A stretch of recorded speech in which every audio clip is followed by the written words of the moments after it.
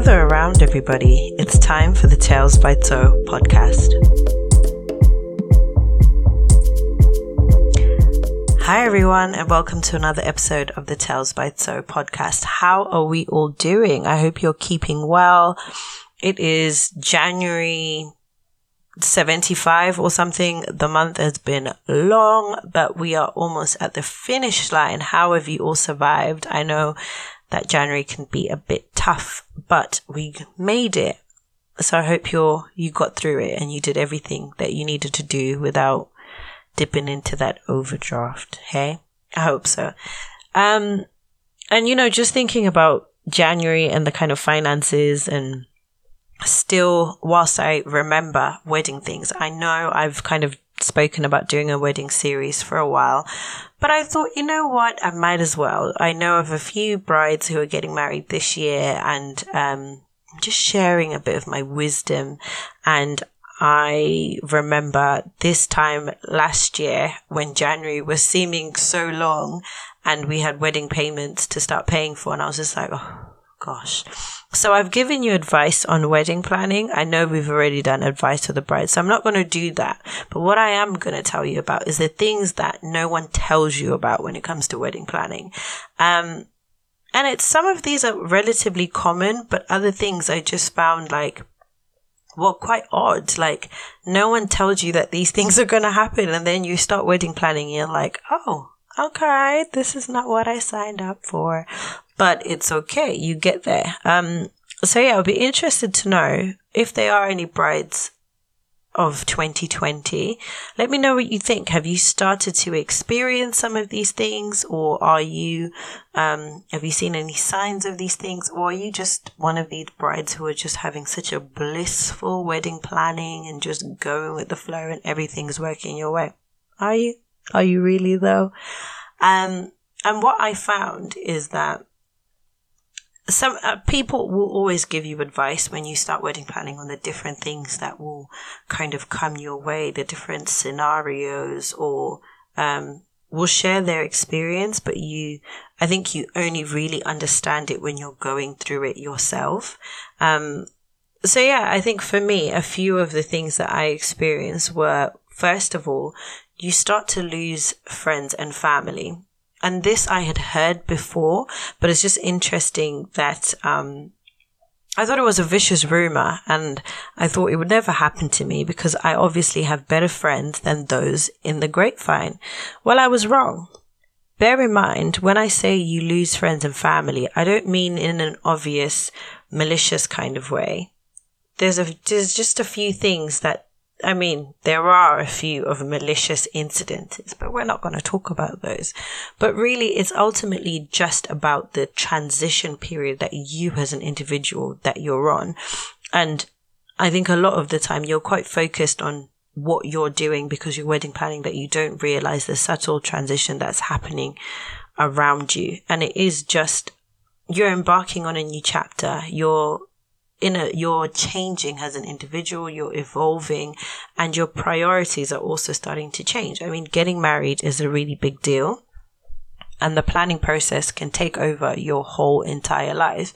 And it's not just about the wedding. When we talk about the wedding planning process, I mean literally everything. You're in the process of building your own family, starting a home if you don't live together already. You're molding relationships with new family members from your spouse's side. You're even trying to reinforce your own relationships with your own family. And sometimes it just feels like there just is not enough time of the day. And I think this is when the concept of your circle, your village really comes into play, because you're starting to evaluate the people around you, and you start to really learn quite quickly sometimes that those who are wishing you well don't always mean well. And not in a bad way per se, but I think because your mindset is changing, you start to change along with it. And for example, everywhere you turn to, people are so quick to congratulate you. They ask you whether you've bought your dress. They ask you how he proposed, all the fluffy, fun stuff. And that's normally, in my case anyway, that conversation was always concluded with one of the two following statements. Either I can't wait to get my invite, or I already have my outfit for the wedding. Well, only a handful of these encounters actually have incidences where people are genuinely checking in on you or asking if there's anything that they can help you with. And let's be clear, it's not that the only thing you want to gain is their help, but you start to notice who's really there for you, especially in 2020 when we talk about our goals. I said this in the last episode. Just know who's there for you and stick around with those people. So if you know someone who's a bride-to-be, whether they get married this year or next year, someone who's in that planning process somewhere, just check in on them. You don't have to talk about the weddings. Sometimes the last thing you want to talk about is the wedding. You just want people to find out how you do, how you are, how you're doing. You're embarking on quite a life-changing journey. And I think the transition between wedding planning to you're in a new home is quite quick. So just check in on someone, you know? The second thing that people don't really tell you about is that you're forced to learn and to get real with your reality. Now, this one is quite, it depends on your situation, and what reality looks like for different people is obviously a different perspective, but I think it's about looking at the mental, spiritual, emotional, and the financial, all of these aspects of who you are that maybe sometimes you've avoided, or maybe sometimes you have certain negative traits that you've never really had to address. And I think when you start wedding planning, these issues are just brought into light, especially when it comes to finances. If you and your partner, husband to be, wife to be, depending on, what you're into, if you have never integrated your finances before and then you start wedding planning, you're soon going to learn your different financial habits. Everyone has a different relationship with money, and wedding planning just really brings those little elements out, and you're like, oh, okay, so now we've got to address these issues. And I think emotionally, it's natural that you're going to be going through stuff because you're going through change. And sometimes it can come from those buried family issues that when you're doing day-to-day stuff you don't have to address. But now that you're getting married, you now have to talk to people and, bring things to light that in your day-to-day are really not an issue. And you're learning new dynamics. When it comes to cultural things, there's certain things in the wedding planning process that you're probably learning as you go. And alongside you're learning about your partner, alongside you're learning about your partner's family, alongside you're learning about wedding plannings and corkage and decor and all of these things. So there's a lot going on all the time. So you really are forced to get real with your reality. If there's ever any things that you were happy to avoid before, I think sometimes the wedding planning process just like, oh, okay, I guess it's time for us to deal with this. And it does have its perks. I mean, you are in a learning process. That's what the whole process is about. As much as there's a big, fantastic wedding day at the end of the tunnel, you are in a life-changing process. And it's a good process to make sure you take into account, make sure you're present for these issues, don't avoid them. It's a new territory for you, and it's very likely to be new territory for your husband to be. So take it as a learning curve for the both of you, and pay attention to those different things that are affecting you or triggering you, and work together. I think the key of that one is just to communicate with your partner, and face reality together, right? I mean, you're getting married, so that's kind of what you've decided you want to do. And the third thing people don't really tell you about when it comes to wedding planning is about the wedding diet.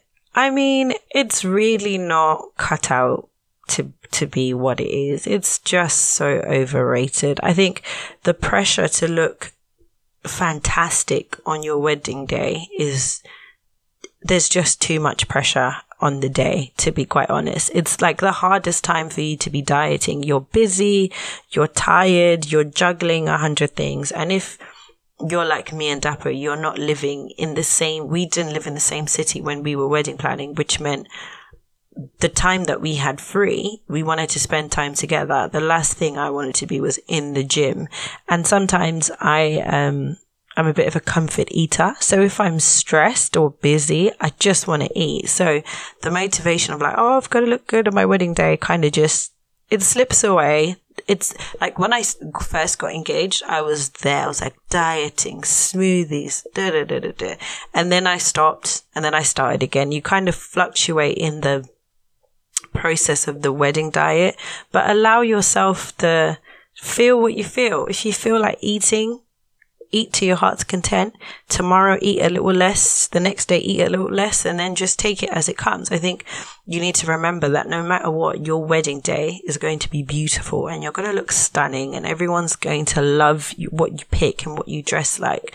So just ease the pressure on yourself. I think it's a lot of pressure. And to be honest, wedding planning is stressful enough that if some people actually just lose the weight naturally, which again, they don't tell you about. So if you are buying your dress, I know a few people buy their dresses months in advance. Make sure you get a fitting for your dress, preferably between like the 2 months or 6 week window. Try your dress on before your wedding day because your weight is very likely to fluctuate. So you can get another fitting and just make sure you're looking all snatched and pretty on your big day. So yeah, I mean, those are just a few things that people don't really tell you about. Especially, I think they're forced to face your reality is probably one of the biggest things because it just comes at you. Like life literally comes at you. You're dealing with some relatives. You're dealing with all sorts of things that you didn't even know were a thing. You're learning, and then there's like all of these things piled on top of you and you're just like, okay, I can't. But then you remember you can because you want to spend a lifetime with this person and it's all worthwhile. So you take it as it comes. But yeah, those are just a few little heads up for a few of the brides of 2020, ones I know personally and the ones that are listening. I'm wishing you all the best for your wedding planning. And this is part 1 of 3 of the wedding series. So I'll do 2 more episodes. I think the next episode will be what the actual wedding day itself is like and what I learned from my own wedding day. And then the third one, I don't know. I'll see. It will be a wedding series. I've been talking about doing a wedding series for a while. So I'm doing the 3 episodes, and then hopefully for all of the other listeners who aren't into weddings at all, I'm going to stop talking about weddings, but I will very likely keep blogging about the wedding. So you can kind of keep up with, my wedding life on the blog, talesbytso.com. And you can check out any wedding related stuff on my Instagram, which is TSO_9_. Before I forget, book club. How are we doing with the reading? Who is reading what? And have you stuck with it? I finished one book and I'm on to the second book of the month, but I've been very sluggish with it. So I will finish that in February and then I will start book number 3. So book number 2 that I'm reading is by Susan Jeffers. I spoke about it in the last episode, so I'm still powering through it. And then I bought a few books actually, so I haven't decided what my next read will be. But let me know what you're reading, what you're interested in reading, and check out I've got highlights on my Instagram page so you can kind of see what I thought about the books that I've read and the one that I'm reading now. But yeah, bye guys.